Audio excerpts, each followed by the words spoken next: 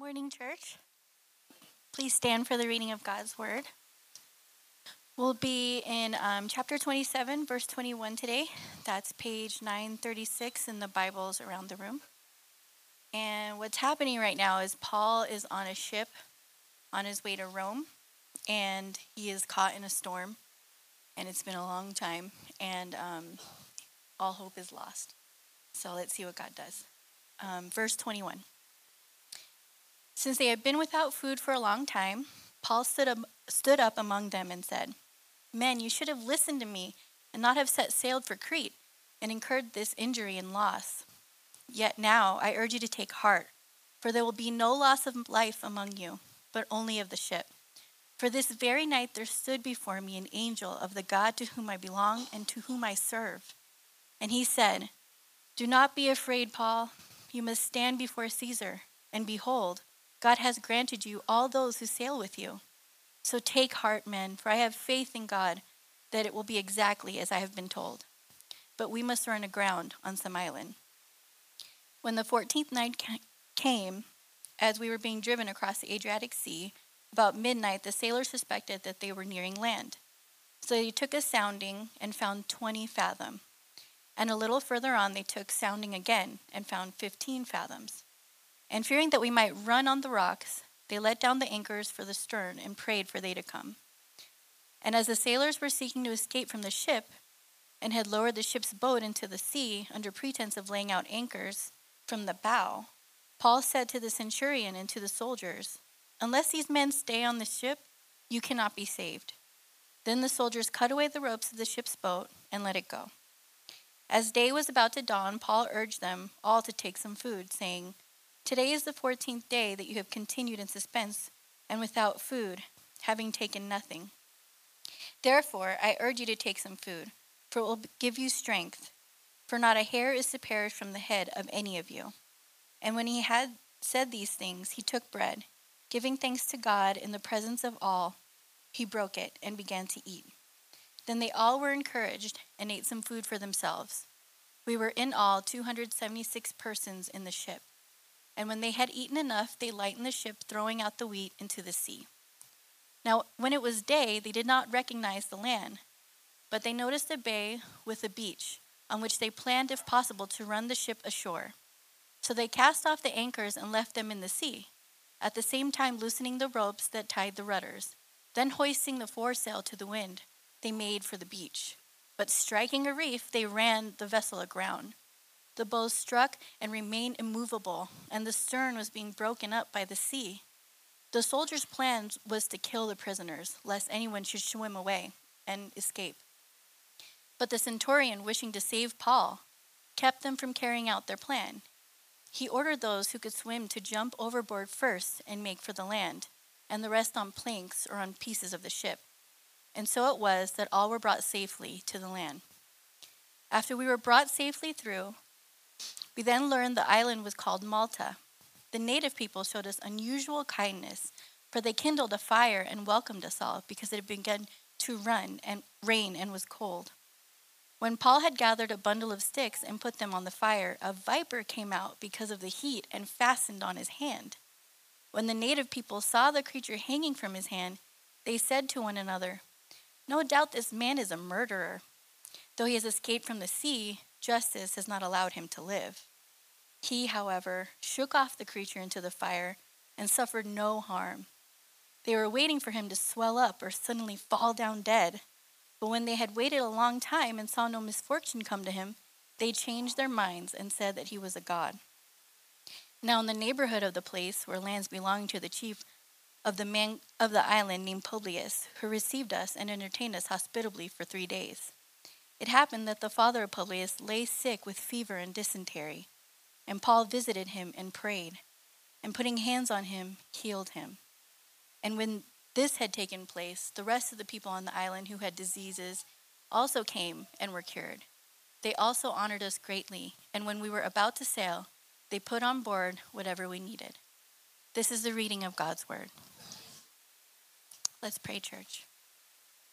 Lord, through the storm, through the fire, the flood, the sickness, the shipwreck, the doubt, God, you are always working. Thank you. You are always with us, God, and we praise you. Help us to be the people that when all hope is lost, we find hope in you. Help us to recognize that your work, no matter what is happening in our life, is never over, that the truth of your gospel will always advance. Lord, give us eyes to see, ears to hear, and hearts to understand your message today. Bless Pastor Kyle as he moves through your holy word. In Jesus' name we pray. Amen. Amen, amen. Thank you, Casey. Please be seated. Good morning, everybody. My name's Kyle. I'm one of the pastors here. If you're a guest, welcome. And if you're a member, I love being your pastor. You know, we've been working for a while about trying to be more celebratory in our singing. And today, man, you guys were clapping through that last song we just sang the whole time. It wasn't always on beat, but we were making it. For me, I'm like, I can either clap or sing. Both, it doesn't work. So it's one or the other. I chose clapping for most of that song. So, but we're doing it. So that's awesome. Proud of you guys. And if you're a guest with us, welcome to this church. I know coming into a church can be very intimidating. What you need to know about Living Stones is this is a place where you can come as you are to seek truth. And you can ask questions. You can bring your doubts. You are welcome here. We are honored that you're here. It's our hope that you might find some of the answers to the questions that you're asking. And as Christians, we believe that the answers are found in the scriptures, that we have everything in the Bible that we need to point us to a relationship with God and to live happy lives. And so today we're in Acts 27 and 28. So if you didn't have one open for the reading that we just did, make sure to grab a Bible, open up to Acts 27 and 28, which is on page 936 in the Bibles we set around the room. Now, today is a sad day, kind of, because we're finishing the book of Acts. And I love the book of Acts. It's my favorite book of the Bible, so I'm kind of sad that we're finishing it. In 2 weeks, we're going to start the book of Romans. Well, as we finish, it's important to know the theme of Acts. The theme of Acts can be broken up into 3 parts. And it's summarized in chapter 1, verse 8. In chapter 1, verse 8, the resurrected Jesus, he's already died, he's already resurrected from the grave, is speaking to his people, 120 of his followers, which are called disciples. And he says to them, I want you to go out with this message about me and be witnesses to the ends of the earth. Now, this message about Jesus was very simple. It's about who he was. Jesus is God in the flesh. Jesus took on flesh to become human because he knew that we would never have the righteousness of our own to get to God. He came to us because we would never be able to get to him. Amen? Then he lived a perfect life on our behalf. In order to have a relationship with God, you have to be righteous. But none of us, if we're honest with ourselves, are righteous. So he lived a perfect life on our behalf so that we could be righteous. And then he died on the cross for our sins, bearing the penalty of our sin. And then he went into the grave and he resurrected so that we could have life with God forever. And that's good news. Hallelujah. We can have life with God. You can know God. And Jesus said, I want you to take this message to 3 places. He said, you're going to be my witnesses in Jerusalem, Samaria, and then to the ends of the earth. That sounds kind of far, doesn't it? Jerusalem, Samaria, and the earth. So in chapter 2 of Acts, we see the gospel going to Jerusalem. The message of Jesus goes to Jerusalem. In Acts chapter 8, we see it goes to Samaria, which was a neighboring country, which were half Jewish people. They were half Jewish.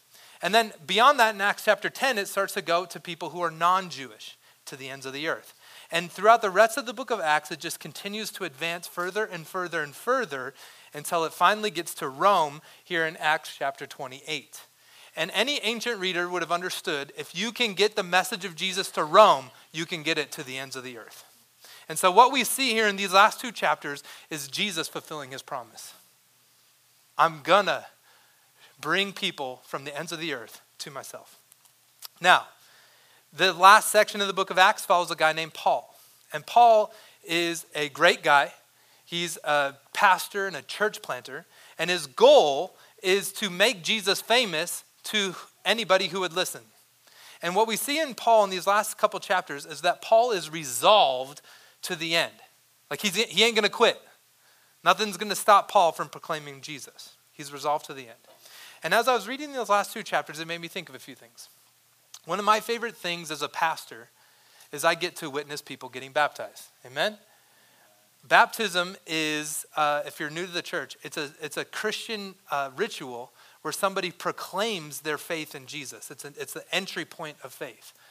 And what they're saying is that as Jesus was lowered into the grave for my sins, I have died with him, and as he was resurrected, I can now be cleansed of my sin and have life with God. And I love that. I love hearing the stories. I love hearing how Jesus has changed them. But over time, I've been a pastor for a handful of years now, and one of the saddest things I experience is many of the people that we've baptized have walked away, have abandoned ship on faith in Jesus. And reading these last two chapters, it's caused me to ask the question, what's the difference between the people who are resolved to the end and the people who abandon ship? What's the difference? I think the difference lies in where our hearts are anchored. Where our hearts are anchored. If your heart is anchored in the comforts of life, in personal gain, and using Jesus to reach those things, eventually you will drift. You will abandon your faith. But if your heart is anchored in the reality that God is at work to the end, whether you're in drought or storm, he's always present, he will never leave you nor forsake you, then you will stay resolved to the end. And I think that that's what these two chapters are about. We are resolved to the end because God is at work to the end. Amen? And so let's look at this. It breaks down into three scenes: the terrifying storm, the misfortunate shipwreck, and the anticlimactic arrival in Rome. So let's look at first one, the terrifying storm. Chapter 27, verses 1 through 8 describes Paul's journey, which he starts heading to Rome. Now, the reason why this is important is because God has promised Paul several times that he is going to get to Rome and he's going to testify about Jesus in Rome. God has said that this is going to happen.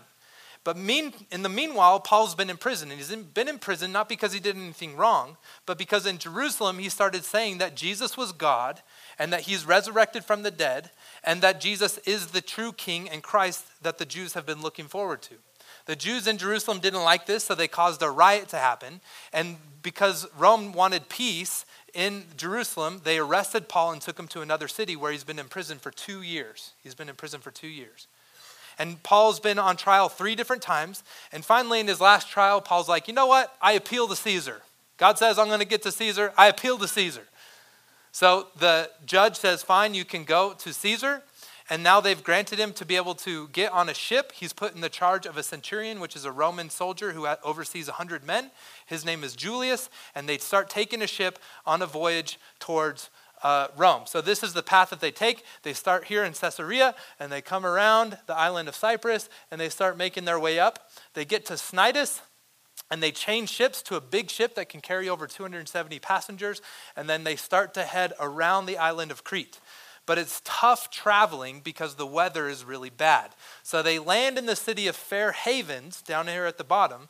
And then this is where we pick up in verse 9.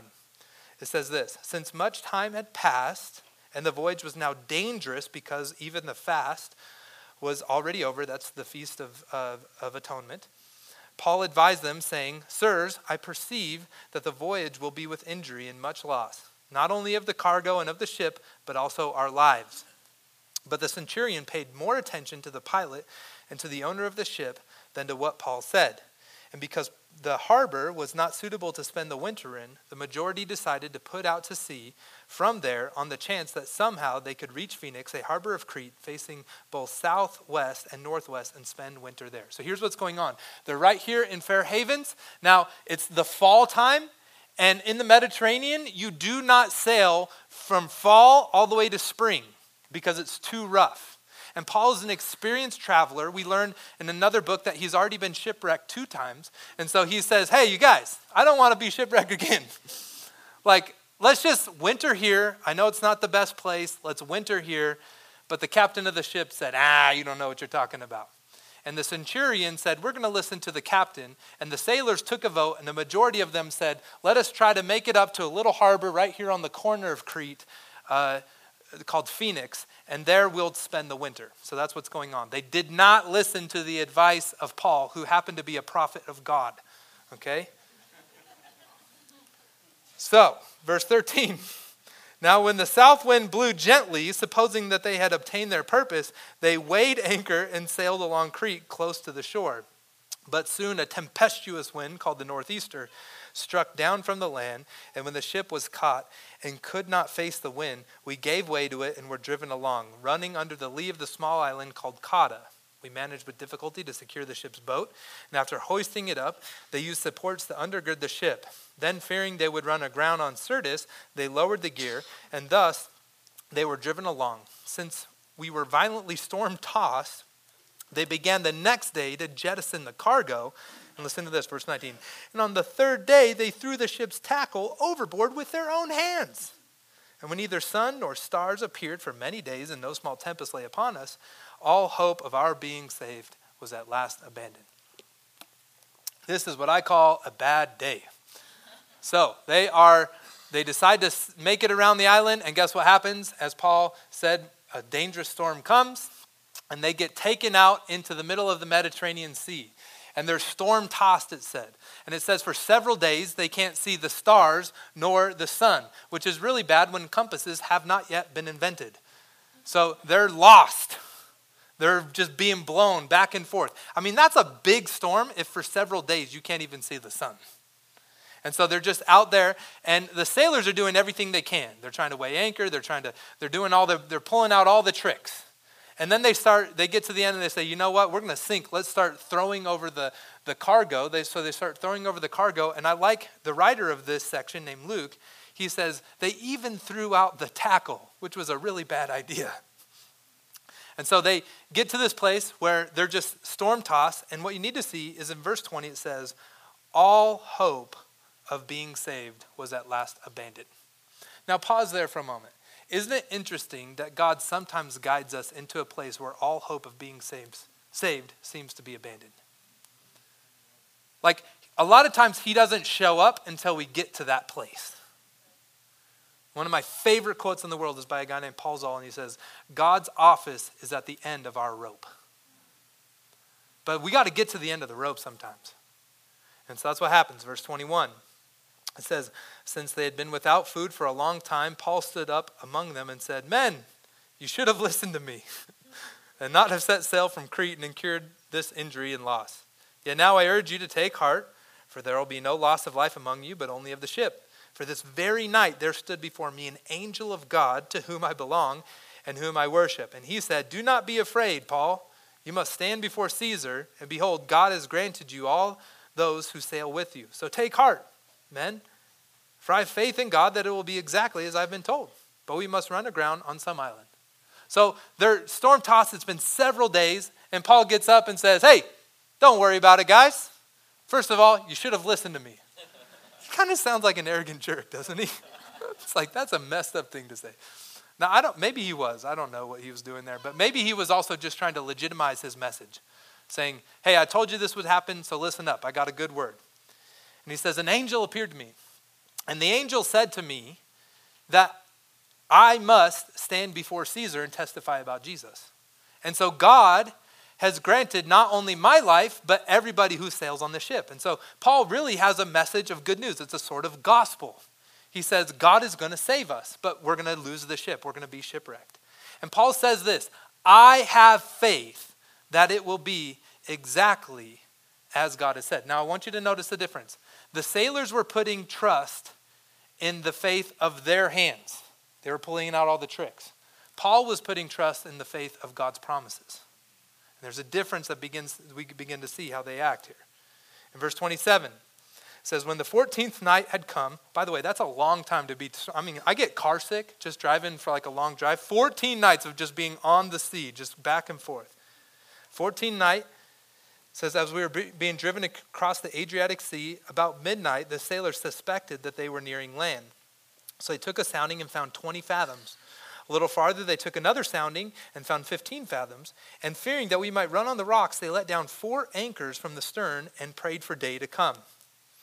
And as the sailors were seeking to escape from the ship and had lowered the ship's boat into the sea under pretense of laying out anchors from the bow, Paul said to the centurion and the soldiers, unless these men stay in the ship, you cannot be saved.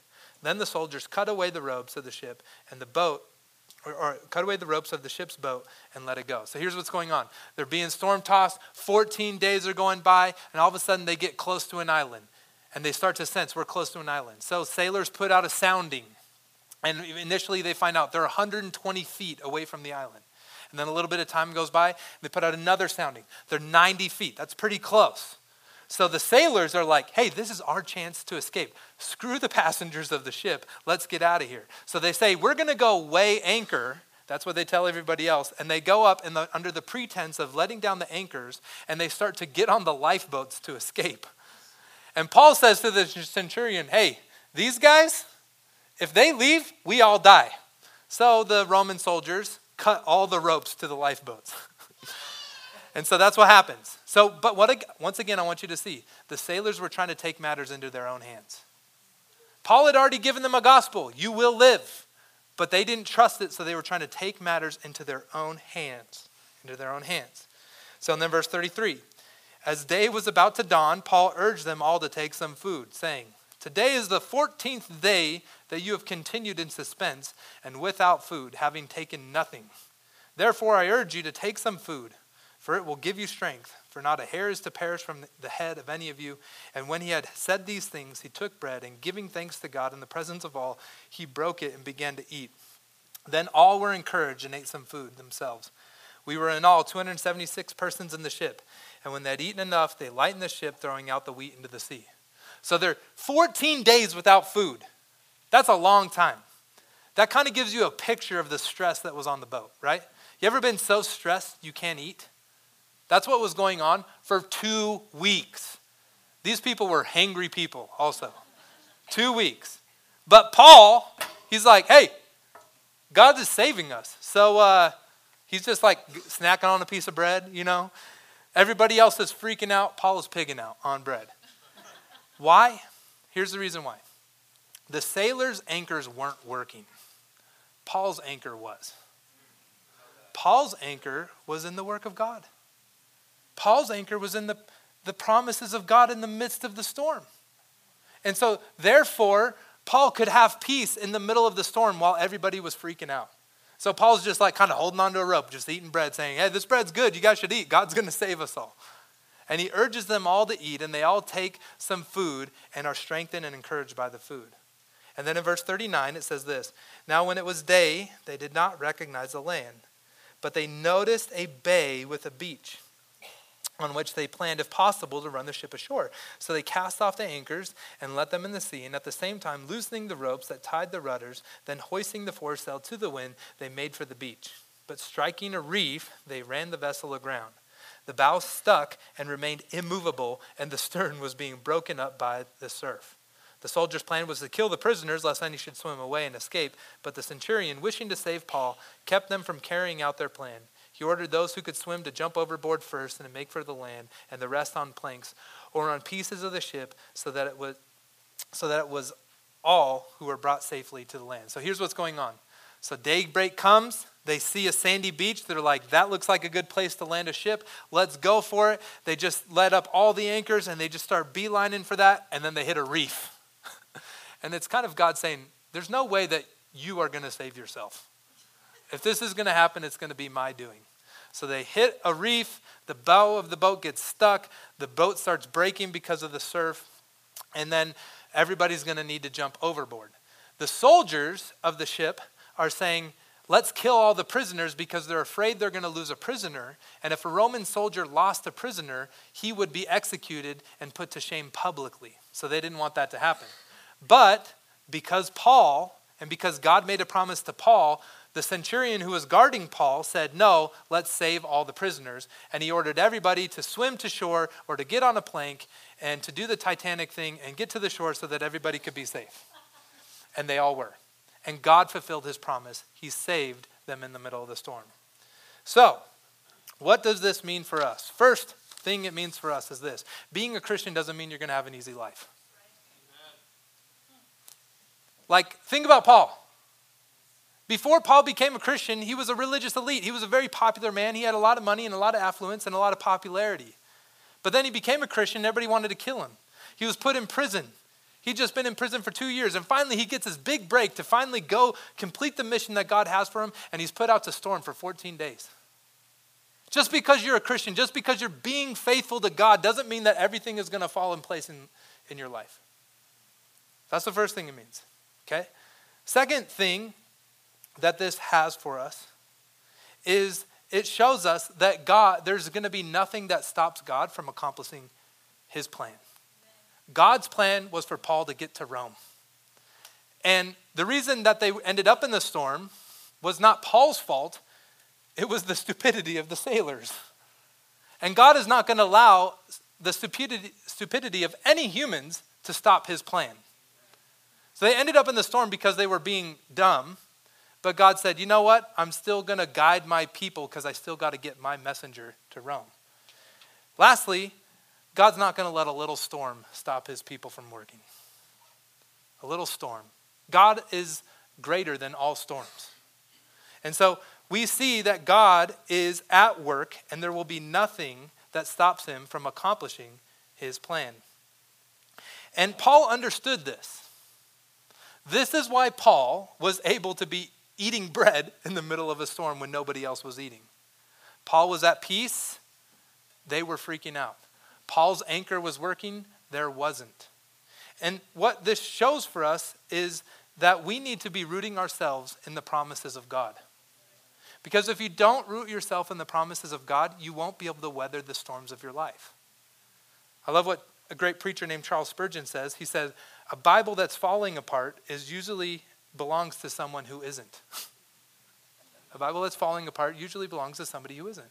Because a Bible that's falling apart belongs to an owner who's clinging to the promises of God, to the words of God. And the question is are you? I think what this story exposes in us is it exposes our natural tendency to be like the sailors, doesn't it? That when the storms of life hit, to try to take matters into our own hands, which is why we're running around so anxious and frantic all the time. And you might be saying, I don't do that, but my question to you is, why are you so stressed all the time then? Now, it doesn't mean, this is not like Jesus take the wheel theology. Like you just sit on your butt and do nothing. That's not what this is saying. No, you use your mind, you use your gifts, you work hard, but your hope relies on the promises of God, not you. Amen. So that is the difference here. Paul was rooted in him. Where are you?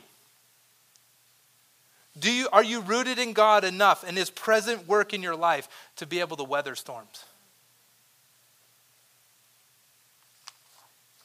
And if you're not a Christian, where does your hope lie? The hope that we're offering you in Christ is that you can have an anchor in the one who's greater than all storms. So that's the terrifying storm. Now let's look at the unfortunate shipwreck. What I want you to see in this is that God guides even the misfortune of our lives so that he might spread his goodness. Verse 1 of chapter 28 says, after we were brought safely through, we then learned that the island was called Malta. And the native people showed us unusual kindness, for they kindled a fire and welcomed us all because it had begun to rain and was cold. And when Paul had gathered a bundle of sticks and put them on the fire, a viper came out because of the heat and fastened onto his hand. And when the native people saw the creature hanging on from his hand, they said to one another, no doubt this man is a murderer. Though he escaped from the sea, justice has not allowed him to live. Our boy Paul cannot get a break, can he? They make it, they're safe on land, and they're cold. It's like in the middle of fall. They haven't eaten for a long time. The native people of Malta build a fire. They're very hospitable. Paul goes in his kindness and he gets some wood to come put it on the fire. And then all of a sudden a poisonous viper jumps out and bites his arm. And the people are like, well, surely this guy's a murderer because justice is getting him. He would have escaped, but justice has not allowed it. And so Paul cannot get a break. And then we get here in verse 5. It says this, he, however, shook off the creature into the fire and suffered no harm. And they were waiting for him to swell up or to suddenly fall down dead. But when they had waited a long time and saw no misfortune come to him, they changed their minds and said he was a god. So Paul has this poisonous snake attached to his arm, a snake that should kill him. They're all waiting for him to just keel over and die. And what does Paul do? He just shakes it off, shakes it off, right into the fire. He just shakes that snake right in the fire. And then he doesn't die. And they changed their thinking about him real quick. He goes from murderer to a god. And what this just shows is they were acknowledging that there was a divine power and a divine guidance over Paul's life. A guidance over the forces of death. And because of that, look at what happens in verse 7. Now in the neighborhood of that place were lands belonging to the chief man of the island named Publius, who received us and entertained us hospitably for 3 days. It happened that the father of Publius lay sick with fever and dysentery, and Paul visited him and prayed, and putting his hands on him, healed him. And when this had taken place, the rest of the people on the island who had disease also came and were cured. And they honored us greatly, and when we were about to sail, they put on board whatever we needed. So Paul is bit by the snake. They see as this power that seems to be over death. So they say, hey, the chief's dad is sick. Maybe you can come and heal him. And so Paul goes and prays for this man in the name of Jesus, and this man is healed. They see that there's something going on here. So they bring all the sick people of the island to Paul, and he prays for them, and all their diseases are healed. How crazy is that? But guess what? Listen to this. That would have never happened had there not been a shipwreck. That would have never happened had Paul not been bitten by a poisonous snake. That would have never happened had there not been a storm. That would have never happened had not Paul been put in prison. You see, God was guiding the misfortune of all of these events because he wanted to heal people on Malta. And I think we can make a safe assumption that not only was Paul doing demonstrations of power in healings, he was also preaching the gospel to them. Because every time we see healings happening in the book of Acts, we also see the gospel being preached. And so what I want you to see with this is this. When it says that the native people in the original language, it calls them barbarians. God cared for these barbarians just as much as he cared for the people in Rome. God wanted the gospel to get to the biggest city in the world, the most important city in the world, but he also wanted to get to forgotten Malta. He cared about all of these people, and therefore he guided the misfortune of all these people, that these people on Malta might be healed, and perhaps some of them become Christians. This is the work of our God.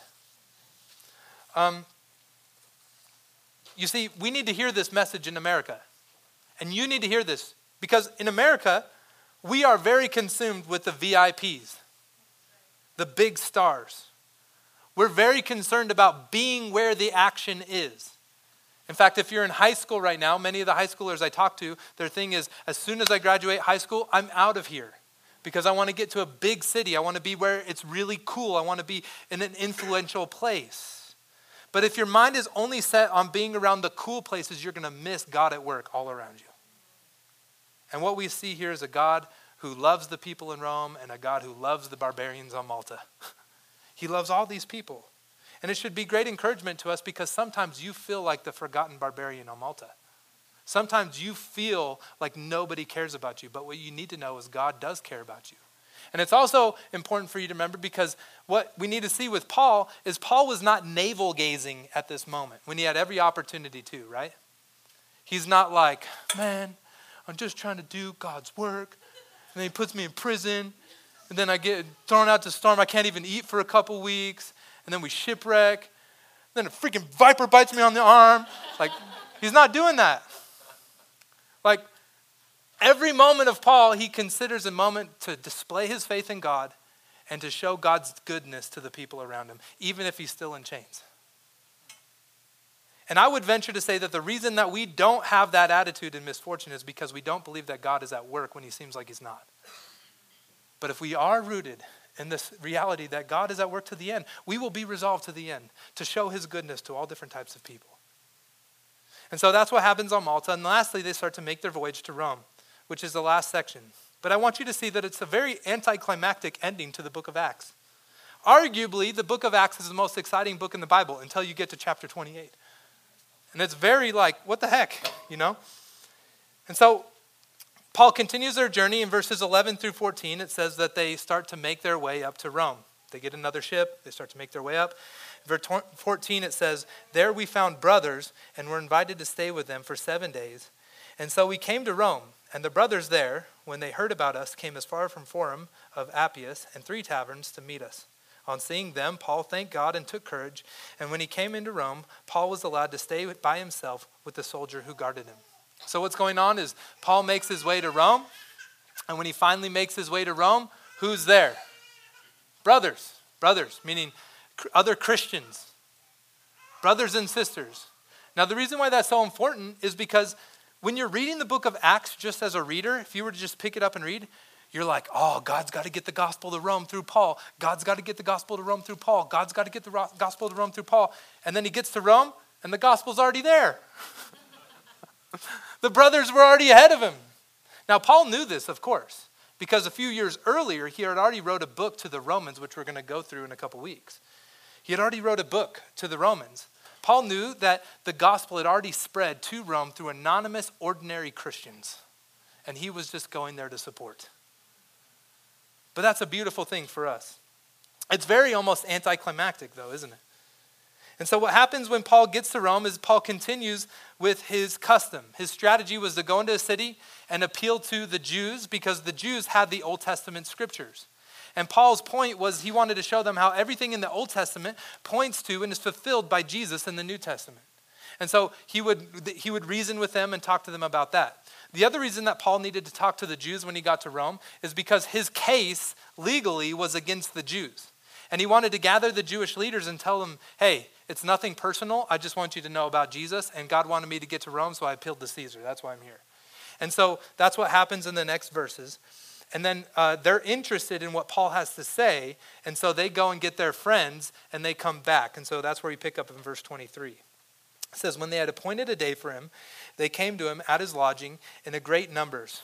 From the morning till evening, he expounded to them, testifying to the kingdom of God and trying to convince them about Jesus, both from the law of Moses and from the prophets. That's a long sermon, from morning to evening. Okay, don't complain about long sermons here. Paul was preaching all day. And some were convinced by what he said, but others disbelieved. And disagreeing amongst themselves, they departed after Paul had made one statement. You guys need to hear this statement. Listen to this. The Holy Spirit was right in saying to your fathers through Isaiah the prophet, go to this people and say, you will indeed hear but never understand. You will indeed see but never perceive. For this people's heart has grown dull, and with their ears they can barely hear. And their eyes they have closed, lest they should see with their eyes and hear with their ears and understand with their heart, and I would turn and I would heal them. And so what Paul is doing is he's appealing to the Jews. And he's showing them from the Bible how Jesus is the fulfillment of the Old Testament. And it says that some believed, but many didn't. And Paul got frustrated with the people who didn't and said, you know what? What Isaiah prophesied was about you. You're seeing with your eyes, but you're not truly seeing. You're hearing with your ears, but you're not truly understanding what God has done. And the reason is because you have a dull heart. You have a heart that doesn't want a Savior because you want to rely on your own works. And so Paul just straight up calls them out, and at that point, they all leave. That's kind of anticlimactic. I would expect Paul gets to Rome, and a bunch of people become Christians. But most disbelieve. And then it says in verse 28, therefore let it be known to you that this salvation of God has been sent to the Gentiles. They will listen. Paul says, fine, you Jews who have the Old Testament scriptures, you don't want to hear it? I'm going to the non-Jews. They'll want to hear it because many people need a Savior. And he said, and this is how the book ends, verse 30 and 31. He lived there 2 whole years at his own expense and welcomed all who came to him, proclaiming the kingdom of God and teaching about the Lord Jesus Christ with all boldness and without hindrance. And so what we see here is Paul remains there 2 whole years. This is a very anticlimactic way to end the most exciting book in the Bible. Paul's in Rome. The mission is complete. I would expect like mass repentance. But no. A few people believe. Most don't. And isn't it funny that God doesn't take Paul off of house arrest? He's still in chains. Like, here's what you need to know. Paul is like the Tom Brady of church planting. He's like the LeBron James. He's like, the Taylor Swift is to pop music. Paul is to the church. Like, Paul is the top dog, and God has no problem benching Paul. You know why? Because the advance of the gospel involves us, but it doesn't depend on any one of us. Paul is benched, and the only thing he can do is preach the gospel from his home. And people have to come to him. And there's no telling how many people even believed, because it's on the power of God. I mean, there's no parade when he gets there. There's no citywide revival. Paul doesn't even get to stand before Caesar. And I would expect, like, man, Nero becomes a Christian and changes his ways. No, that doesn't happen. All we know is that from church history, eventually Paul got released. He probably went to Spain and preached in Spain, but then he ended up back in Rome, back in prison, and was later beheaded. You see, this is a very different idea of success than what we are used to in America, isn't it? We view success as winning the championship. And then we expect a parade after we win. We view success as accomplishing our personal freedom. And we'll fight anybody if they try to mess with our freedom. We view success as making a lot of money. We view success as achieving our own comfort and tranquility and moving into suburbia so we don't have to deal with the mess of people's lives. We view success as becoming popular and powerful. But none of this happens with Paul in Rome. Because it's a picture of God's upside down kingdom on earth. Until Jesus returns, the kingdom of heaven will manifest itself on earth in an upside down way. Listen to this. It advances and spreads in the shadow of humility, not the spotlight of popularity. The kingdom of heaven has power that does not depend on the acceptance of people, but rather on the acceptance of God. The kingdom of heaven isn't displayed through spiritual all-stars, but through average Joe, everyday, ordinary, anonymous Christians. It looks more like Paul, who at this point is an old man on house arrest, than it does a rich, popular politician in the middle of the courts. In fact, it looks like a man on the cross who laid down his glory, got off his throne, and got onto a piece of wood that he created. It looks far more like a crown of thorns than it does a crown of gold. And the kingdom of heaven here on earth right now looks like the king of heaven being scorned willfully by the people he created so he could save their souls. Until Jesus returns, this kingdom is going to spread through humble sacrifice, not dominant glory. In fact, it's the lack of glory that makes it glorious, because it's completely out of this world. And what it shows for us and what it should encourage in us is that when your life feels boring, Jesus is just as much at work than when it feels like spiritual fireworks are going off. Because Jesus loves to work in the ordinary.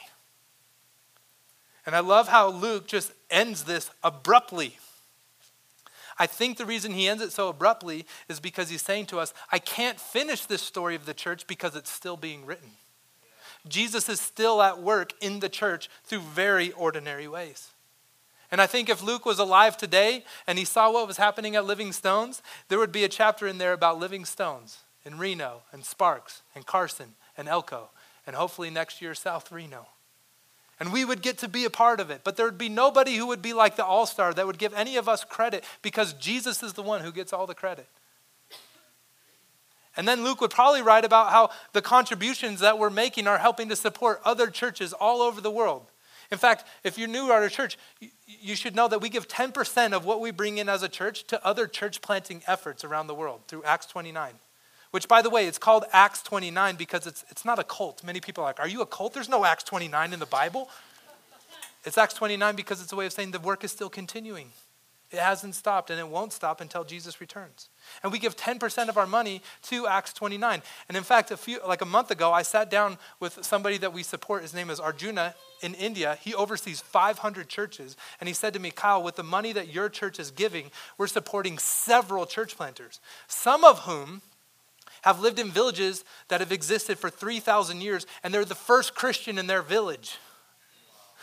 And because of the money that we give as Living Stones, because it only costs $75 to support a rural church planter, so we support a whole mess of them, the money that we give as Living Stones is accomplishing the first Christian witness in villages across the world for 3,000 years. Because of you. And what does it take from you? Nothing but ordinariness. You go to your job, you work hard, we contribute together, and we bless those in the world. And the same thing, what does it take for us to plant churches and see God open up people's eyes? It takes nothing but ordinariness. We love people, we sacrifice, we serve, and we speak about our good Lord Jesus, and he changes their hearts. God is at work. And when we really believe that God is at work to the end, we will be resolved to the end, and we won't abandon ship. So that's our call. And it's a good call because it's a promise that God will always be with us. Amen, church? Amen. God, we're so thankful for you. We're thankful that you would use us in the boringness of our lives to do your great and glorious work that changes souls for eternity. Help us to be mindful of you in the storms, and when we're not, even show up in ways that would recapture our attention. And help us to cling to you, for we know that we cannot do it in our own strength. We need your help. In Jesus' name we pray.